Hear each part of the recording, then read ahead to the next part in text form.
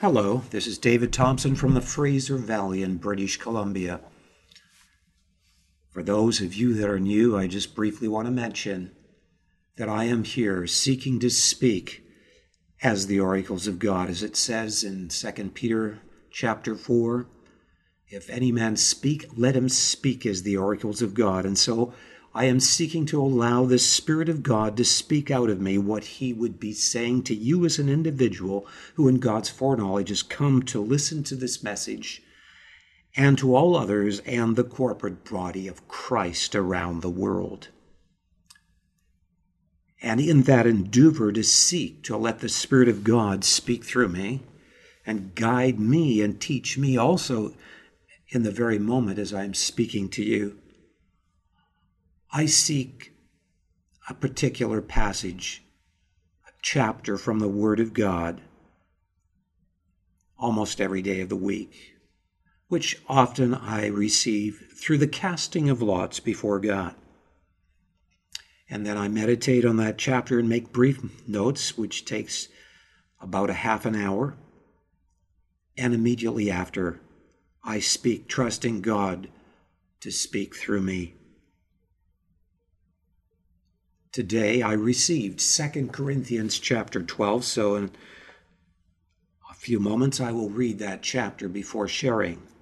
But I also want to point out that I do not always preach every day, and so yesterday actually I received Galatians chapter 3, which I'd only received a couple of days before that, particularly on October the 8th, which was Wednesday. So I kind of tended to ignore that chapter, even though I read it again and meditated on it. And then, amazingly, on Saturday, I received Galatians chapter 11. But on October the 13th, Monday, I did receive Galatians chapter 3, but then decided to go for some other passages of Scripture. I also want to mention that today, being Tuesday, October the 14th, is the last day, I believe, of the Feast of Sukkot. And so I do believe that God will speak concerning that feast, which I did speak on when I gave a message on Galatians chapter 3 on last Wednesday on October the 8th, towards the end of the message on that day. But first of all, I will read the passage that I received today, which is 2 Corinthians chapter 12, which has an insight into how God sanctions leadership. Beginning in verse 1. It is not expedient for me, doubtless, to glory, and I might mention to those that are new that this is the Apostle Paul in this particular chapter writing. So I'll repeat again, it is not expedient for me, doubtless, to glory. I will come to visions and revelations of the Lord.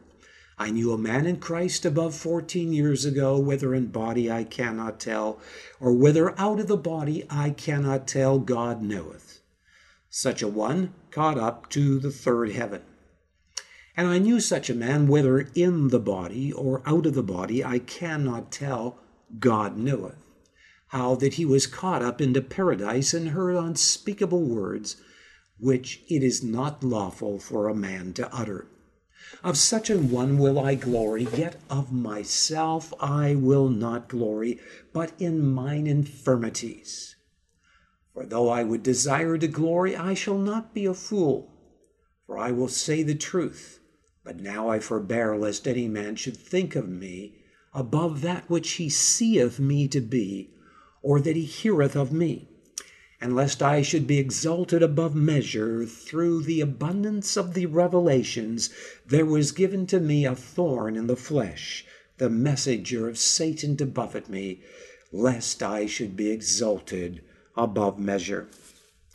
For this thing I besought the Lord thrice, that it might depart from me. And he said unto me, My grace is sufficient for thee, for my strength is made perfect in weakness. Most gladly, therefore, will I glory in my infirmities, that the power of Christ may rest upon me.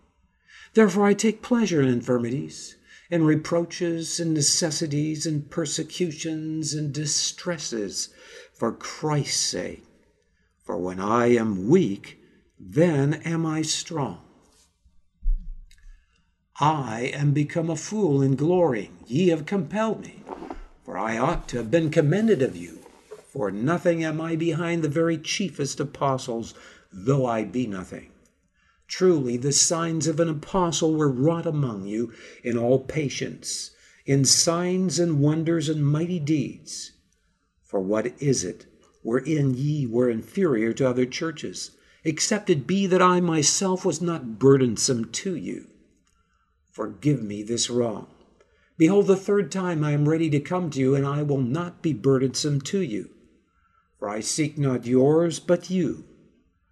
For the children ought not to lay up for the parents, but the parents for the children. And I will very gladly spend and be spent for you, though the more abundantly I love you, the less I be loved. But be it so, I did not burden you, nevertheless, being crafty, I caught you with guile. Did I make a gain of you by any of them whom I sent unto you? I desired Titus, and with him I sent a brother. Did Titus make a gain of you? Walked we not in the same spirit? Walked we not in the same steps? Again, think ye that we excuse ourselves unto you? We speak before God and Christ, but we do all things, dearly beloved, for your edifying. For I fear lest when I come I shall not find you such as I would, and that I shall be found unto you such as ye would not, lest there be debates, envyings, wraths, strifes, backbitings, whisperings, swellings, tumults, and lest when I come again my God will humble me among you, and that I shall bewail many which have sinned already, and have not repented of the uncleanness and fornication and lasciviousness which they have committed. Thus ends the reading of 2 Corinthians chapter 12. Excuse me, I'm going to take a brief drink of water. Okay. In 2 Corinthians chapter 12, there is two things that stand out. One is the evidence of genuine spiritual leadership, such as apostles. The understanding of those that are raised up by the Spirit of God to be placed in the corporate body of Christ, which is to come forth and be his clean and pure, spotless bride. As it says in another scripture in the New Testament, he gave some apostles, that's in Ephesians, and some prophets, and some pastors, and some teachers, and so on and so forth. Pastors are not pastors because they go to a Bible school and get a degree because they've taken an intellectual discipline in this study of the Word of God. The moment professionalism and academia becomes the main criteria for sanctioning someone to be a pastor or any other kind of leadership, we have leadership that is instigated of man rather than of God. And in these last days, God will shake all things that are shakeable in the body of Christ as well, for judgment must first begin at the house of God before that judgment spreads out into the nations of the world to shake all things that are shakeable, that what is unshakable might remain, which will be the kingdom of God that has no corruption in it and therefore is indestructible. And so one of the things that stands out in this passage is the qualification of leadership that is raised up by the Spirit of God and not of man. And the other thing that stands out in this passage is the danger in leadership, even that is raised up of God and in all of us, to fall in to the deception of pride where we allow people to put us on a pedestal. But how those that embrace and seek only the glory of God, that are true leadership, allow God to put them in the situations to undo any such possibilities. Now, this passage fits in with the overlying theme of this time of the year with the Feast of Tabernacles. Because in the Feast of Tabernacles, which has not been fully fulfilled in its symbolism, that represents God tabernacling among his people in its overall arching theme. The Feast of Tabernacles always happens at the time of Thanksgiving. Thanksgiving was yesterday. And today, I believe, and I'm pretty certain, is the last day of the Feast of Tabernacles, which goes for 7 days. Now, one of the keys to God tabernacling among his people is that we facilitate God being head over his corporate body. And to facilitate God being head over his corporate body requires that we repent of control and of setting up our own hierarchies of control and allow God to raise up the leadership that is sanctioned of him. And the other thing that is so important in the tabernacling of God among his people, allowing him to come and be fully head and fully inhabit his corporate body, as it says in another passage in the New Testament, that we are builded together as living stones for an habitation of God through the Spirit. That God would find his habitation in our midst is humility, which is brought up very strongly in this 2 Corinthians chapter 12 in relation to Paul being humbled.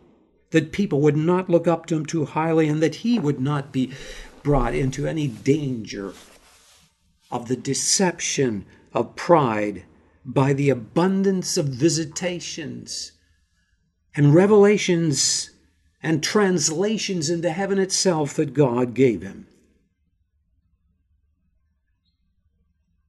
And so I want to knit together this passage of 2 Corinthians chapter 12 with Galatians chapter 3, because there must be significance in the fact that I received Galatians chapter 3 almost twice in a row.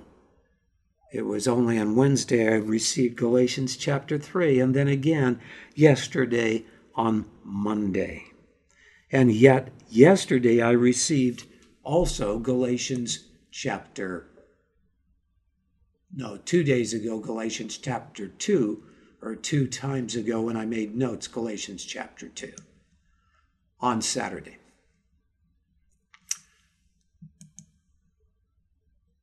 So first of all, I want to continue with what I've been sharing on 2 Corinthians 12 and just point out what briefly is summed up in the notes I made from the first half of this 2 Corinthians chapter 12 and verses 1 to 10. And I wrote this: when we receive the powerful visitations from God, such as being caught up to heaven and visions and revelations, there is the danger of people looking up too highly to us and of pride entering into our soul. When this is so, God can humble us through physical infirmity, which could have been, in Paul's case, an epileptic attack brought on by demonic attack.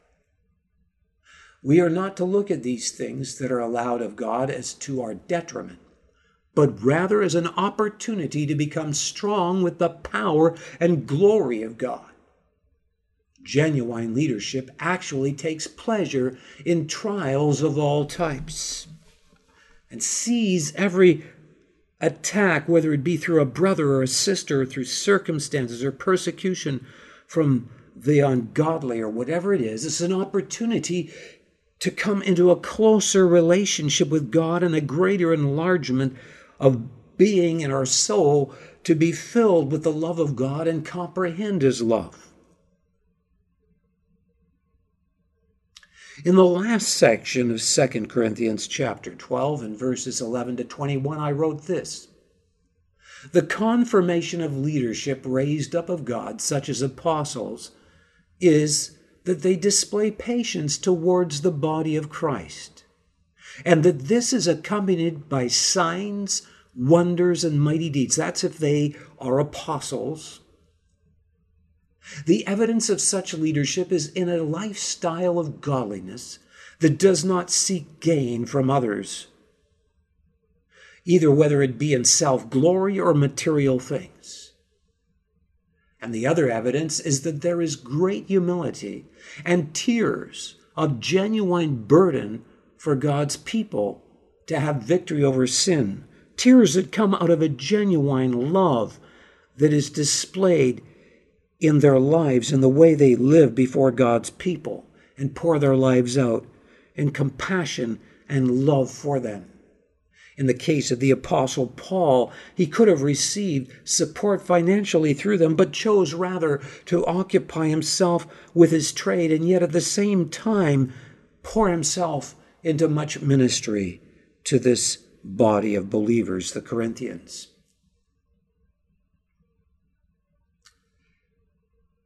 Those all listening to me, I want to emphasize that we are living in the last days. And it is very clear that God's purpose is to bring forth His bride, a corporate bride for Himself. The question then is, are we going to be those that fall into a relationship that is not a relationship with God, but a relationship of adultery with the world? So that instead of being the pure corporate bride of Christ, we become a whore, a prostitute, that misrepresents the glory of God to the world.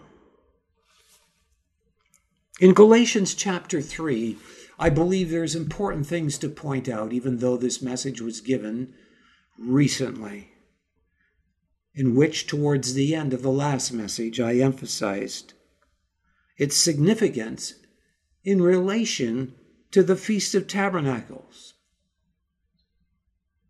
And so we will now turn to Galatians chapter 3 and trust the Holy Spirit to just speak what He would be saying through that passage of Scripture. Galatians chapter 3. I'm not going to read it this time. It was read before. But we see one thing that happened to the Galatians. They were deceived out of walking or entering into a genuine, deep love relationship with God. And so the first verse in Galatians chapter 3 says, "O foolish Galatians, who hath bewitched you, that ye should not obey the truth, before whose eyes Jesus Christ hath been evidently set forth crucified among you?" It was evidence that they had a focus upon the atoning work of Jesus Christ, to the point that they may have even made an image in their church of Christ crucified on the cross. Or before their spiritual eyes, they were always seeing the great condescension of God's love and humility to be poured out in the atoning work of Himself, in the full expression of Himself into this created realm in His Son. This word Son means expression, and Jesus Christ, the Son of God, is indeed the full expression of God in government as the Father, the originator that sees the end from the beginning. And in contrast to this focus on God's great condescension and humility, and in love poured out for us, to taste death for every man, and conquer it so that we, through repentance, could receive forgiveness of sins and be brought into a love relationship with Him. Paul emphasizes that they have been bewitched, which means they have been fixated with something that appears to be appealing, but is not what it really appears to be in their sight. It is deceptive.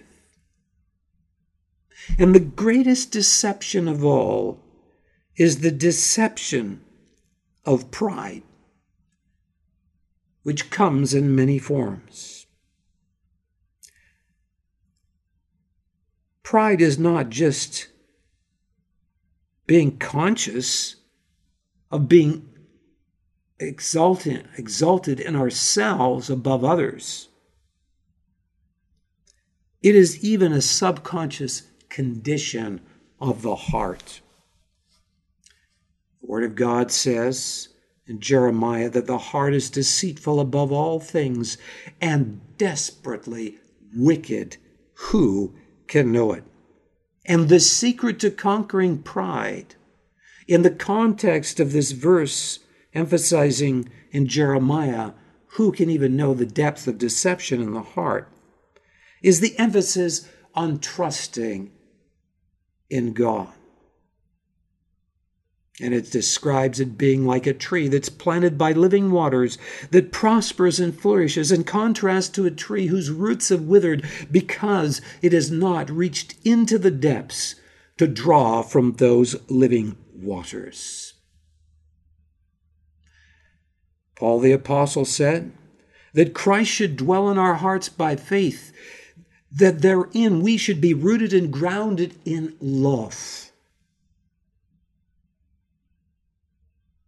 And then he talked about this love being of such a quality that we would be knit together with all saints to the degree that there would be such a unity that we would be able to comprehend the height and the depth and the breadth of the love of God, and that this unity of comprehension in God that brings a unity with one another would cause us to be filled with all the fullness of God. And so he goes on and he says that ye might be filled with all the fullness of God. And then he goes on to say, in the context of that verse, so that when we pray together, He would answer exceedingly abundantly above all that we ask or think, according to the power that works in us. And the reason that power works in us is because we have allowed that rooting of love to be tapped into, that rooting by faith to tap into the love that brings a genuine unity among one another out of, first, a deep unity in our relationship with God. So that the glory of what is in heaven comes down to earth because we come into a receptivity and conformity out of that receptivity to the very being of God and to the very state of all that is in total harmony and love in heaven. So the more we are conformed in our love to God and to one another, the more we are also in conformity to the way it is in heaven, that therein allows the presence and glory of God to descend in our midst with His presence and glory and power, so that we become the tabernacle of God, so that when He tabernacles in our midst and fills us with His presence corporately, there is authority in our prayers in agreement, so that if we ask anything in His name, He will do it, because we pray not according to our own selfish, lustful desires, but we have been so conformed in a love relationship to God that the desires of God and His glory are our desires, and our life is dead and hid with Christ in God, because we loathe self-glory. We loathe those things that take away from the glory of God. In this passage of Scripture, the Galatians were bewitched. They fell into a focus on something, in this case, that was circumcision, outward performance that they thought would make them more acceptable to God. that was induced upon them by certain people that came along and emphasized the importance of focus upon the ceremonial laws as well as the Ten Commandments. And so they began to put their focus on the Ten Commandments rather than on their relationship with God in the keeping of those Ten Commandments, so that therein that focus became prominent and therefore deceived them into a focus upon themselves, so that it became merely an outward performance instead of a relationship of intimacy with God. The law became, and its ceremonial laws as well, a focus that was idolatrous, that God never intended. He did not intend the Ten Commandments would become a focus that would eclipse our focus on relationship with who God is in his very being of love. And so Paul continues to emphasize in Galatians chapter 3 the consistency from the time of Adam and Eve until now, that the gospel was always there, and it was always, even during the Ten Commandments, to be a relationship of intimacy with God that came out of a response of faith. And so I want to explain what brings genuine and births genuine faith, that therein births a relationship of reciprocation of God's being of love, that ever enlarges and grows and conquers the deception of hardness in the human heart to fall into a state of pride and of control over our own lives and that of others. That also happens corporately, so that one has, instead of a corporate bride that is pure and spotless for the coming of Christ, what could be called a whore. It warns against this in the book of Revelations in the last days. In fact, I will turn to that passage briefly in the book of Revelations chapter 16, I believe, and just point that out to you right now. Revelations chapter 16, I believe it is. And I'm going to go to that passage and just go to approximately where I believe it is. And I'm going to read what it says here. And this is a time of great deception that is described. And so I will read the context of this verse because it is describing the deception in the last days. And so I'll start at verse 12 in Revelation 16. And it says, "And the sixth angel poured out his vial upon the great river Euphrates, and the water thereof was dried up, that the way of the kings of the east might be prepared. And I saw three unclean spirits like frogs come out of the mouth of the dragon, and out of the mouth of the beast, and out of the mouth of the false prophet. For they are the spirits of devils working miracles, which go forth unto the kings of the earth and of the whole world, to gather them to the battle of that great day of God Almighty." And then here's the verse that I want you to note. "Behold, I come as a thief. Blessed is he that watcheth and keepeth his garments, lest he walk naked, and they see his shame." Lest he walk naked, and they see his shame. So, the Lord is going to return for his corporate bride. But there are those that will fail to be of the ones that have the extra oil. There's the 10 wise and the 10 foolish virgins. And the foolish virgins were deceived to fall out of a relationship where their hearts were burning with a flame in the midst of great deception. They maintained a relationship that was exuding with good deeds out of a love relationship with God. They had bought the extra oil. and the deception of the hardness of the last days could not cause their lamps to go out. They became the corporate bride. I had the experience a little earlier this week of being in the superstore and shopping and running into a gentleman that I didn't know that well, but I'd met in a meeting quite a long time ago that was a meeting that was specifically for praying for Israel. And he began to share with me about how he was concerned that his wife was going to meetings in church and more involved in certain meetings, but she seemed to be entering into a kind of hardness in her heart where there wasn't that liberty, where there wasn't that relationship that he sensed that she should have with God or with him.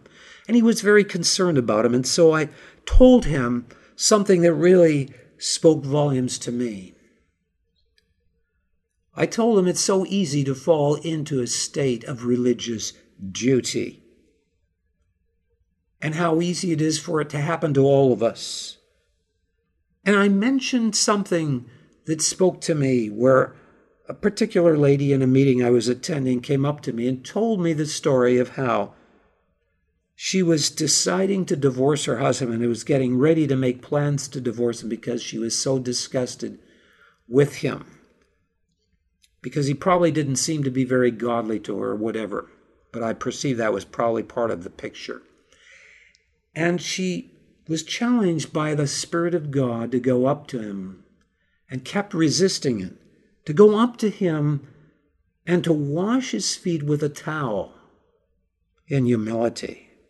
She finally got the courage to do it, and when she was about to do it, he said, no, don't do it, but she still did it. And she washed his feet with a towel, and tears burst out of his eyes, and tears burst out of her eyes. And the hardness in her heart was broken, and the hardness in his heart was broken, because she stepped out in faith and allowed the hardness that was there to be broken by an act of humility, an act of choice to love her husband. God is calling us as his people in this hour, when we recognize that we're entering in to merely doing things out of religious duty, and we sense there is a hardness, and we can be very busy like the church of Ephesus, filled with activity. I can read about the church of Ephesus to you too in Revelations chapter 2. So I'll go there briefly right now, to Revelations chapter 2, and just describe what it says here. Unto the angel of, this is 2 verse 1, unto the angel of the church of Ephesus write these things, saith he, that holdeth the 7 stars in his right hand, who walketh in the midst of the 7 golden candlesticks. I know thy works and thy labor, and thy patience, and how thou canst not bear them which are evil, and thou hast tried them which say they are apostles and are not, and has found them liars, and has borne and has patience, and for my name's sake has labored and has not fainted. Nevertheless, I have somewhat against thee, because thou hast left thy first love. Remember therefore from whence thou art fallen, and repent and do the first works, or else I will come unto thee quickly, and will remove thy candlestick out of his place, except thou repent. But this thou hast, that thou hatest the deeds of the Nicolaitans, which I also hate. He that hath an ear, let him hear what the Spirit saith unto the churches. To him that overcometh will I give to eat of the tree of life, which is in the midst of the paradise of God. It is important that we in the body of Christ are overcomers, and that we understand the secret of overcoming being bewitched into mere religious duty like the Ephesian church. Because the next step is our own self-initiations individually and corporately to do it our way and to have a hierarchy of control. And we know over and over throughout history, this has been the pattern from the very beginning of time. God initially raises up leadership, such as, for example, Moses.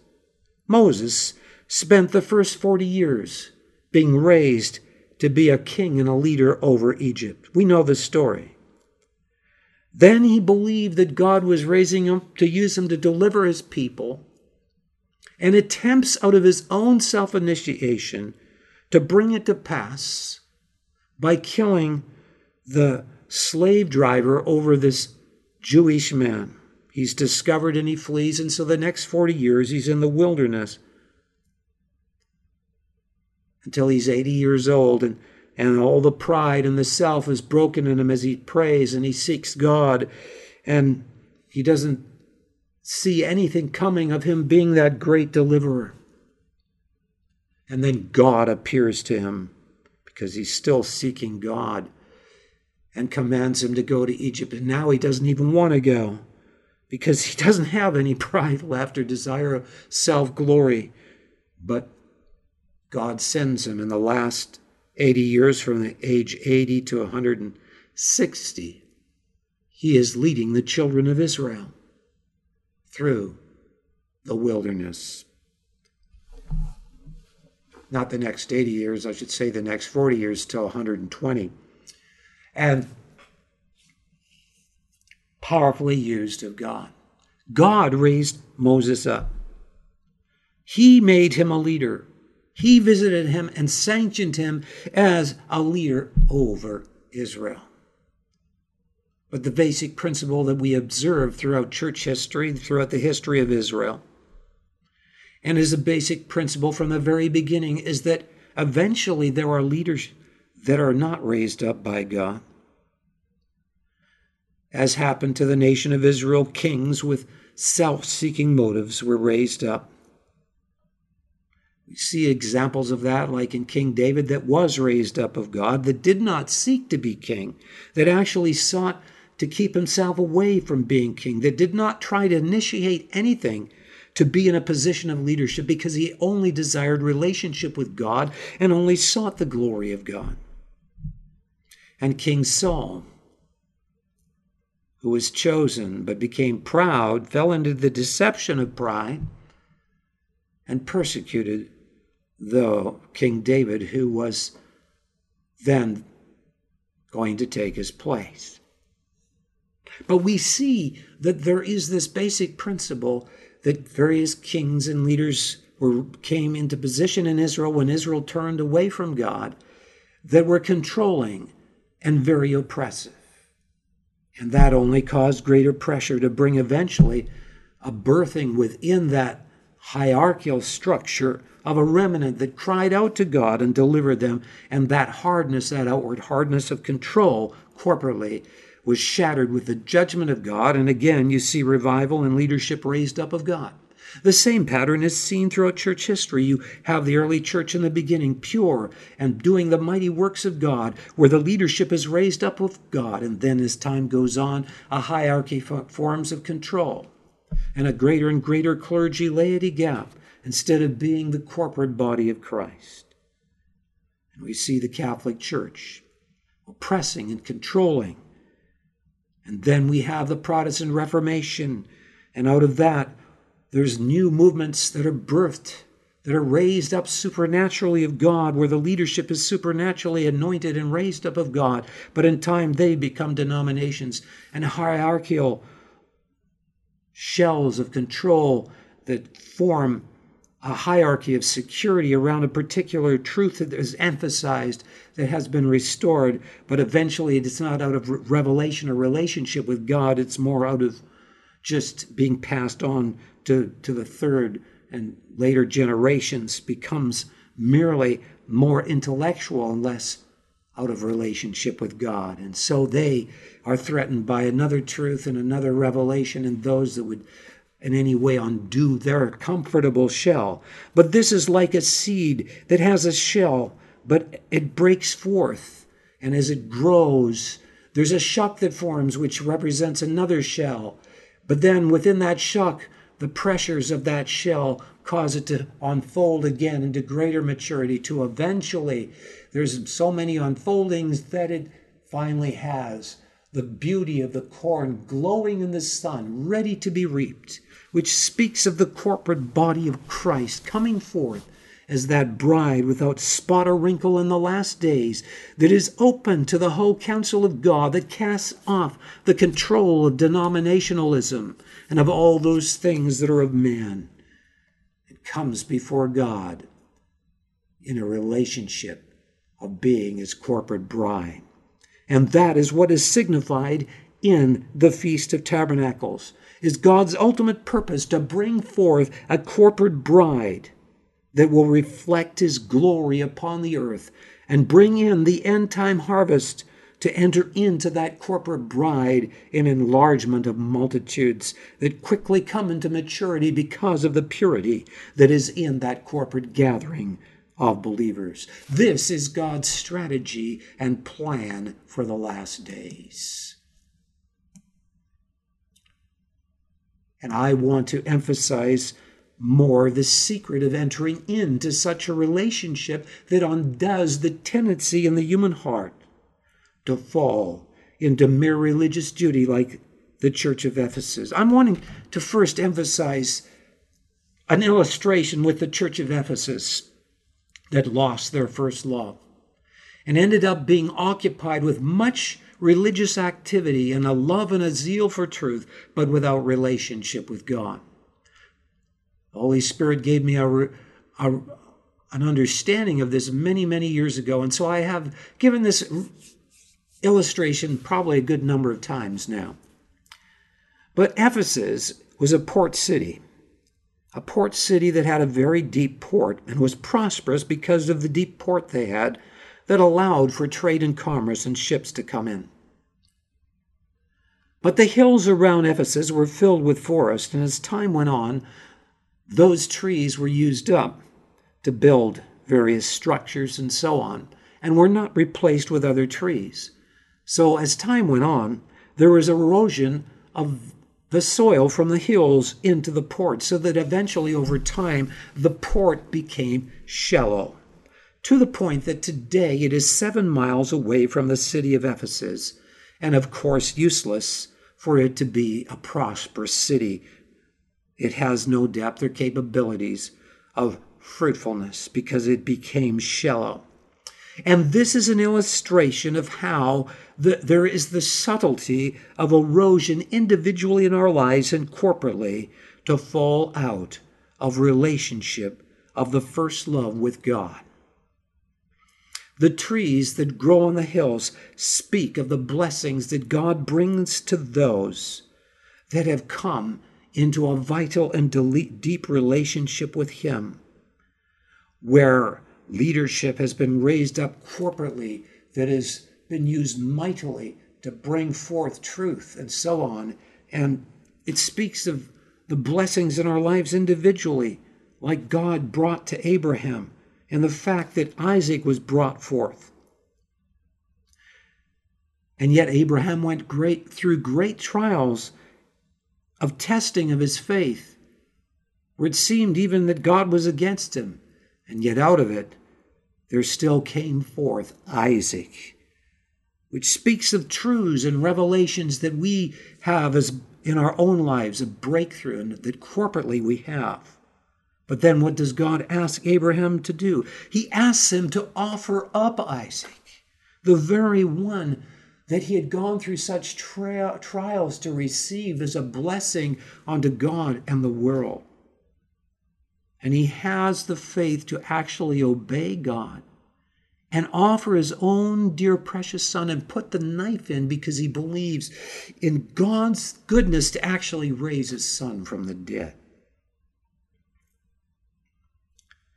So likewise, God challenges us when he gives us through revival and through entering into a genuine birth experience with Christ great blessings, and into the baptism of the Holy Spirit great blessings.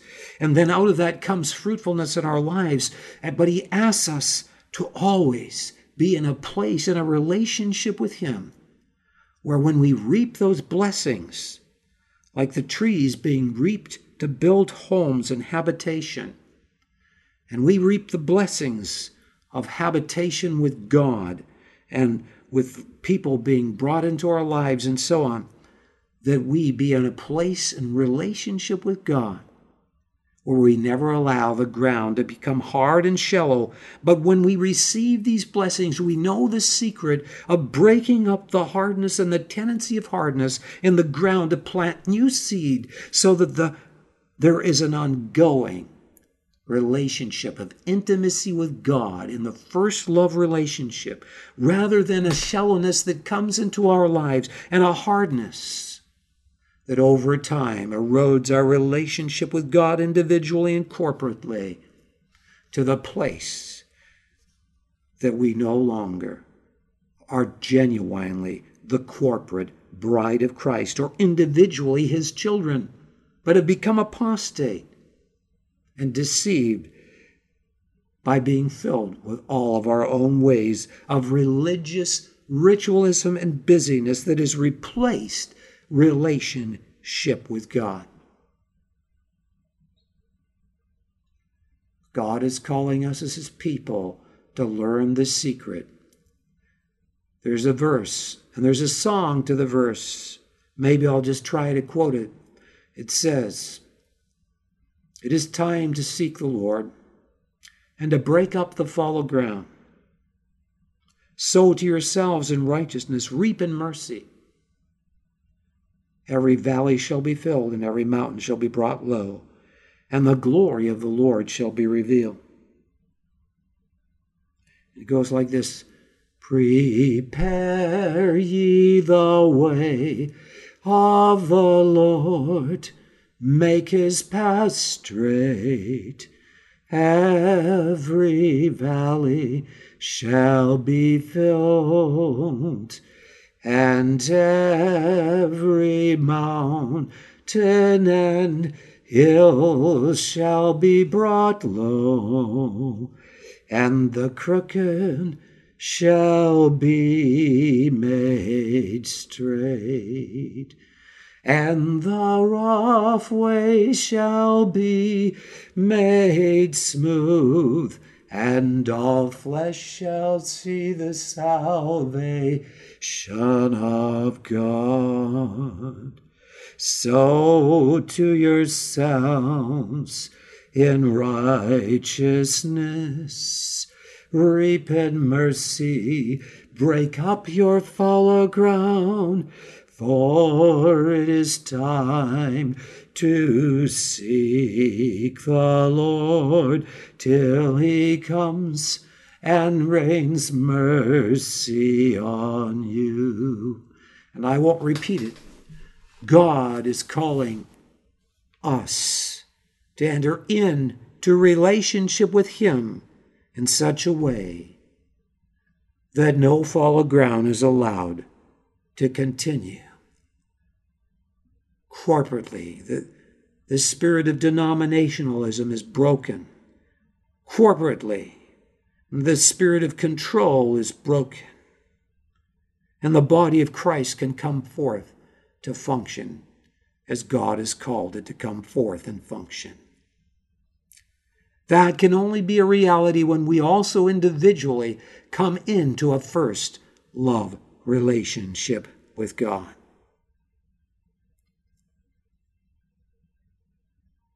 King David expressed his love relationship with God like this. There's a song, and it goes like this: "One thing have I desired of the Lord, and that will I seek after, that I may dwell in the house of the Lord all the days of my life, to behold the beauty of the Lord, and to inquire in his temple, to behold the beauty of the Lord, and to inquire in his temple."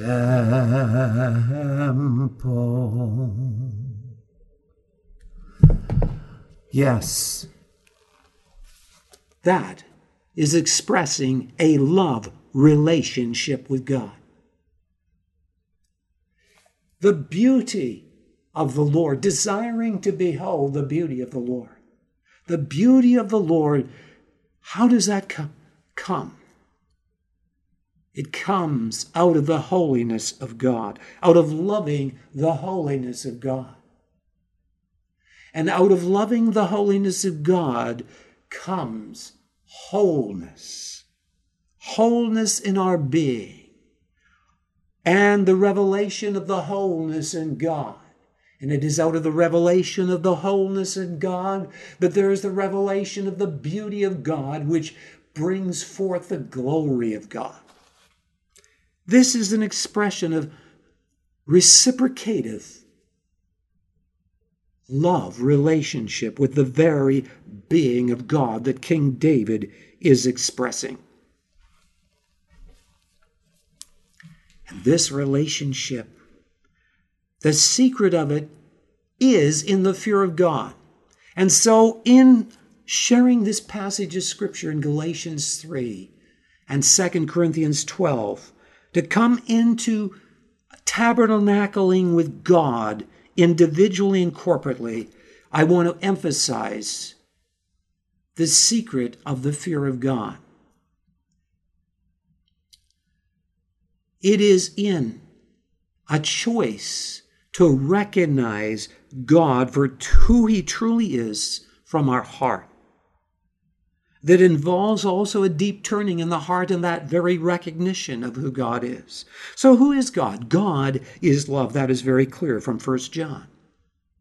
This is a love that always, and I could go into detail to describe the being of God, but for time here, I cannot do that. But God's being of love is a quality that freely chooses the highest lasting good over any more immediate good. And He is always choosing the highest lasting good onto ultimate good, who is Himself, that is always enlarging in love. And part of that enlargement involved His choice to choose to have a corporate bride that would involve His condescension,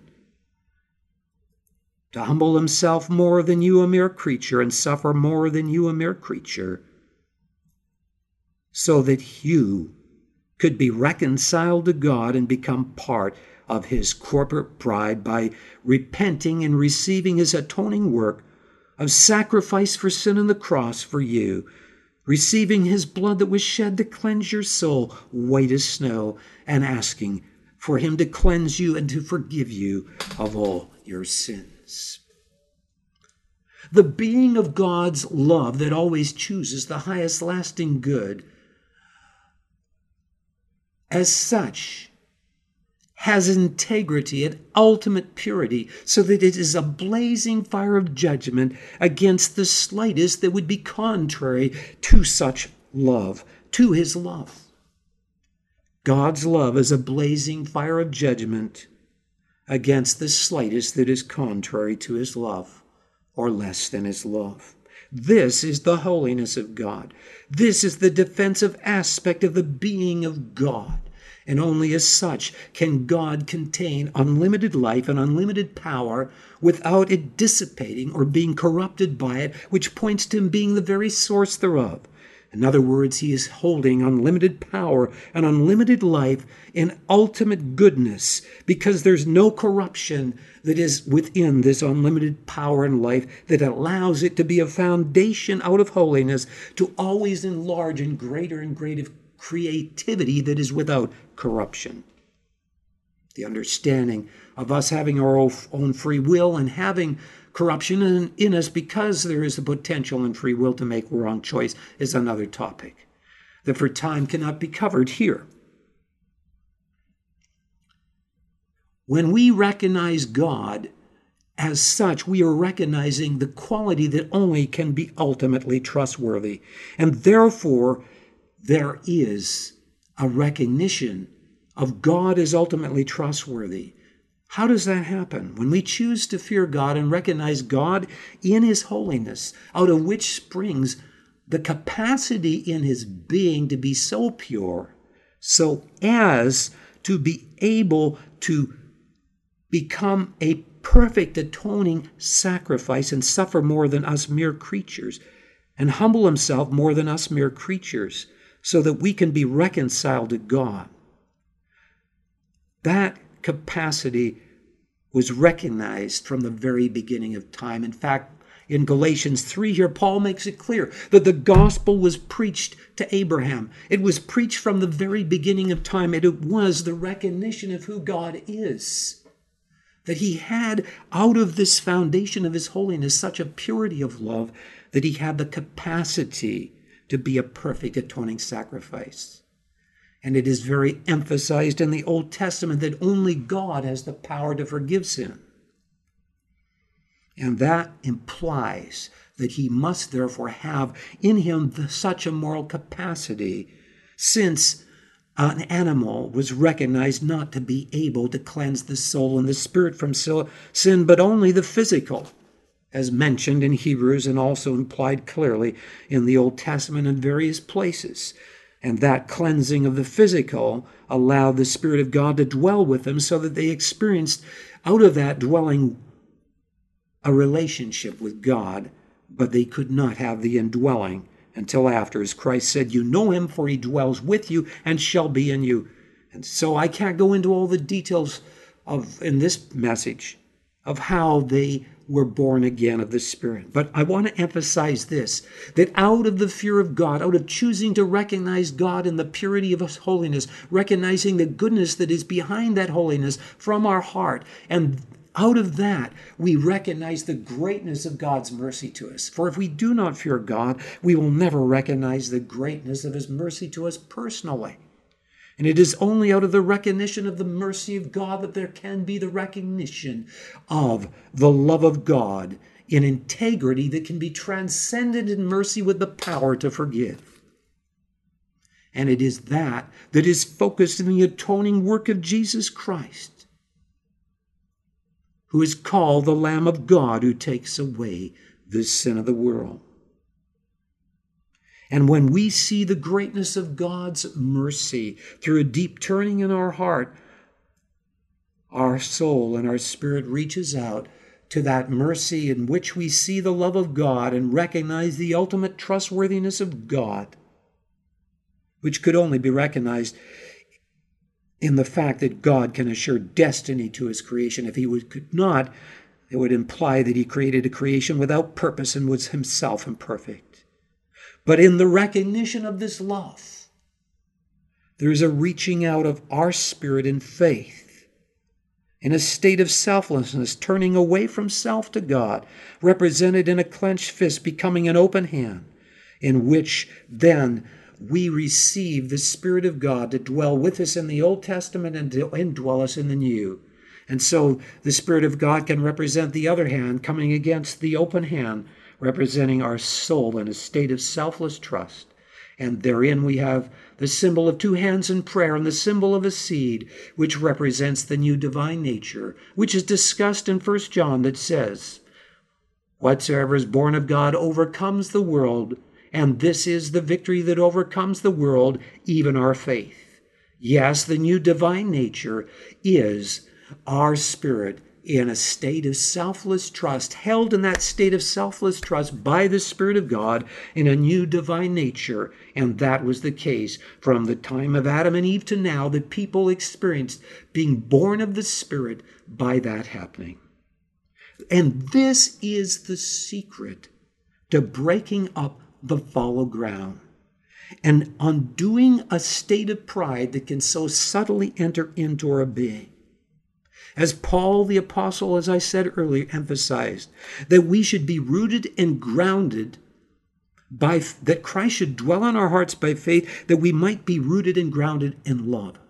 It is by faith, by opening our spirit and soul in faith towards the recognition of the greatness of God's mercy to us and his grace to us, that there is the reciprocation of his love as described in Galatians, in which the Apostle Paul says that faith works by love. Therein we come before God, and what I want to say in closing here is this: God is calling us to come forth not only to know his dwelling in us individually, by circumcising our hearts daily, by coming before him and being awed and learning to wait on him and spend quality time in prayer, not allow the things and the activities of this world to quench our thirst for God and to take us away from abiding times of fellowship with God, but also corporately. God is calling his people to forget about the pre-service prayer meetings and make the church. Start your church services on your faces, on your knees, in utter awe of God, in the fear of God, in humility, humbling yourselves, being still and knowing is God, sensing when he's rising in you with praise out of revelation that comes out of that humility. And then you will come forth in great joy and liberty in this spirit of prophecy and praise that is pure before God as his corporate bride, as his spirit blows upon the members of the body. Paul the Apostle said this. He said concerning the early church that God has tempered the body together in such a way that he has given more abundant honor unto the part that lacks, that there should be no schism in the body of Christ. And what this verse means is this. It means that when the spirit of control is broken and we're in humility before God, that those that tend to be looked up to are brought down like the mountains. And those that tend to be dejected can be brought up. It means that there is the freedom for each member to share as the Spirit of God moves on them, to move in the gifts of the Spirit and to express their love to God before the conversation and a testimony or a new song or whatever way it happens. And what happens then is God will gift someone that is not looked up to in the natural as someone that is so charismatic or attractive. Even Paul the Apostle in this passage in 2 Corinthians didn't seem to be attractive to them because he so represented the name of God that the old nature in them that tended to want to identify in those things that are of man and his name was opposed to that. So he tended to be rejected the more he loved them. But what God is saying in that passage in Corinthians is this, that when there's no control and the leadership allows the body to function freely in the gifts and allows God to come down, that he pours more abundant honor on the part that lacks, because those that lack don't tend to be looked up to. And they tend to humble those that tend to be like mountains and looked up to. And so what happens is pride is broken. The Word of God says in Proverbs that contention or division comes by pride. And so pride is broken.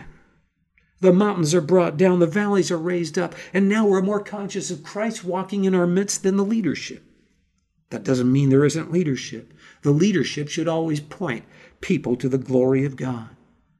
And when this happens, you have the receptivity corporately to be truly gathered in his name so that the greater works can be released in your midst with the glory of God coming in your midst. God is calling his people to come forth into this new order under the full headship of Christ in preparation to conquer their communities, their cities, and their nations, for the coming of God is drawing near, and judgment is merely a short time away on the horizon. We see all the evidence that Russia and China are getting ready to plan a major attack on North America. They've already been attacking with computers and many other ways. Let us be those that in the time of great shaking are found in such a relationship with God that we know his tabernacle among us, so that in the time of trouble, as King David said, he will be with me because I delight to be in his dwelling place and to behold his beauty. God bless you all for listening to this message. May you enter into the reality of it. I look forward to continuing to share with you. Thank you.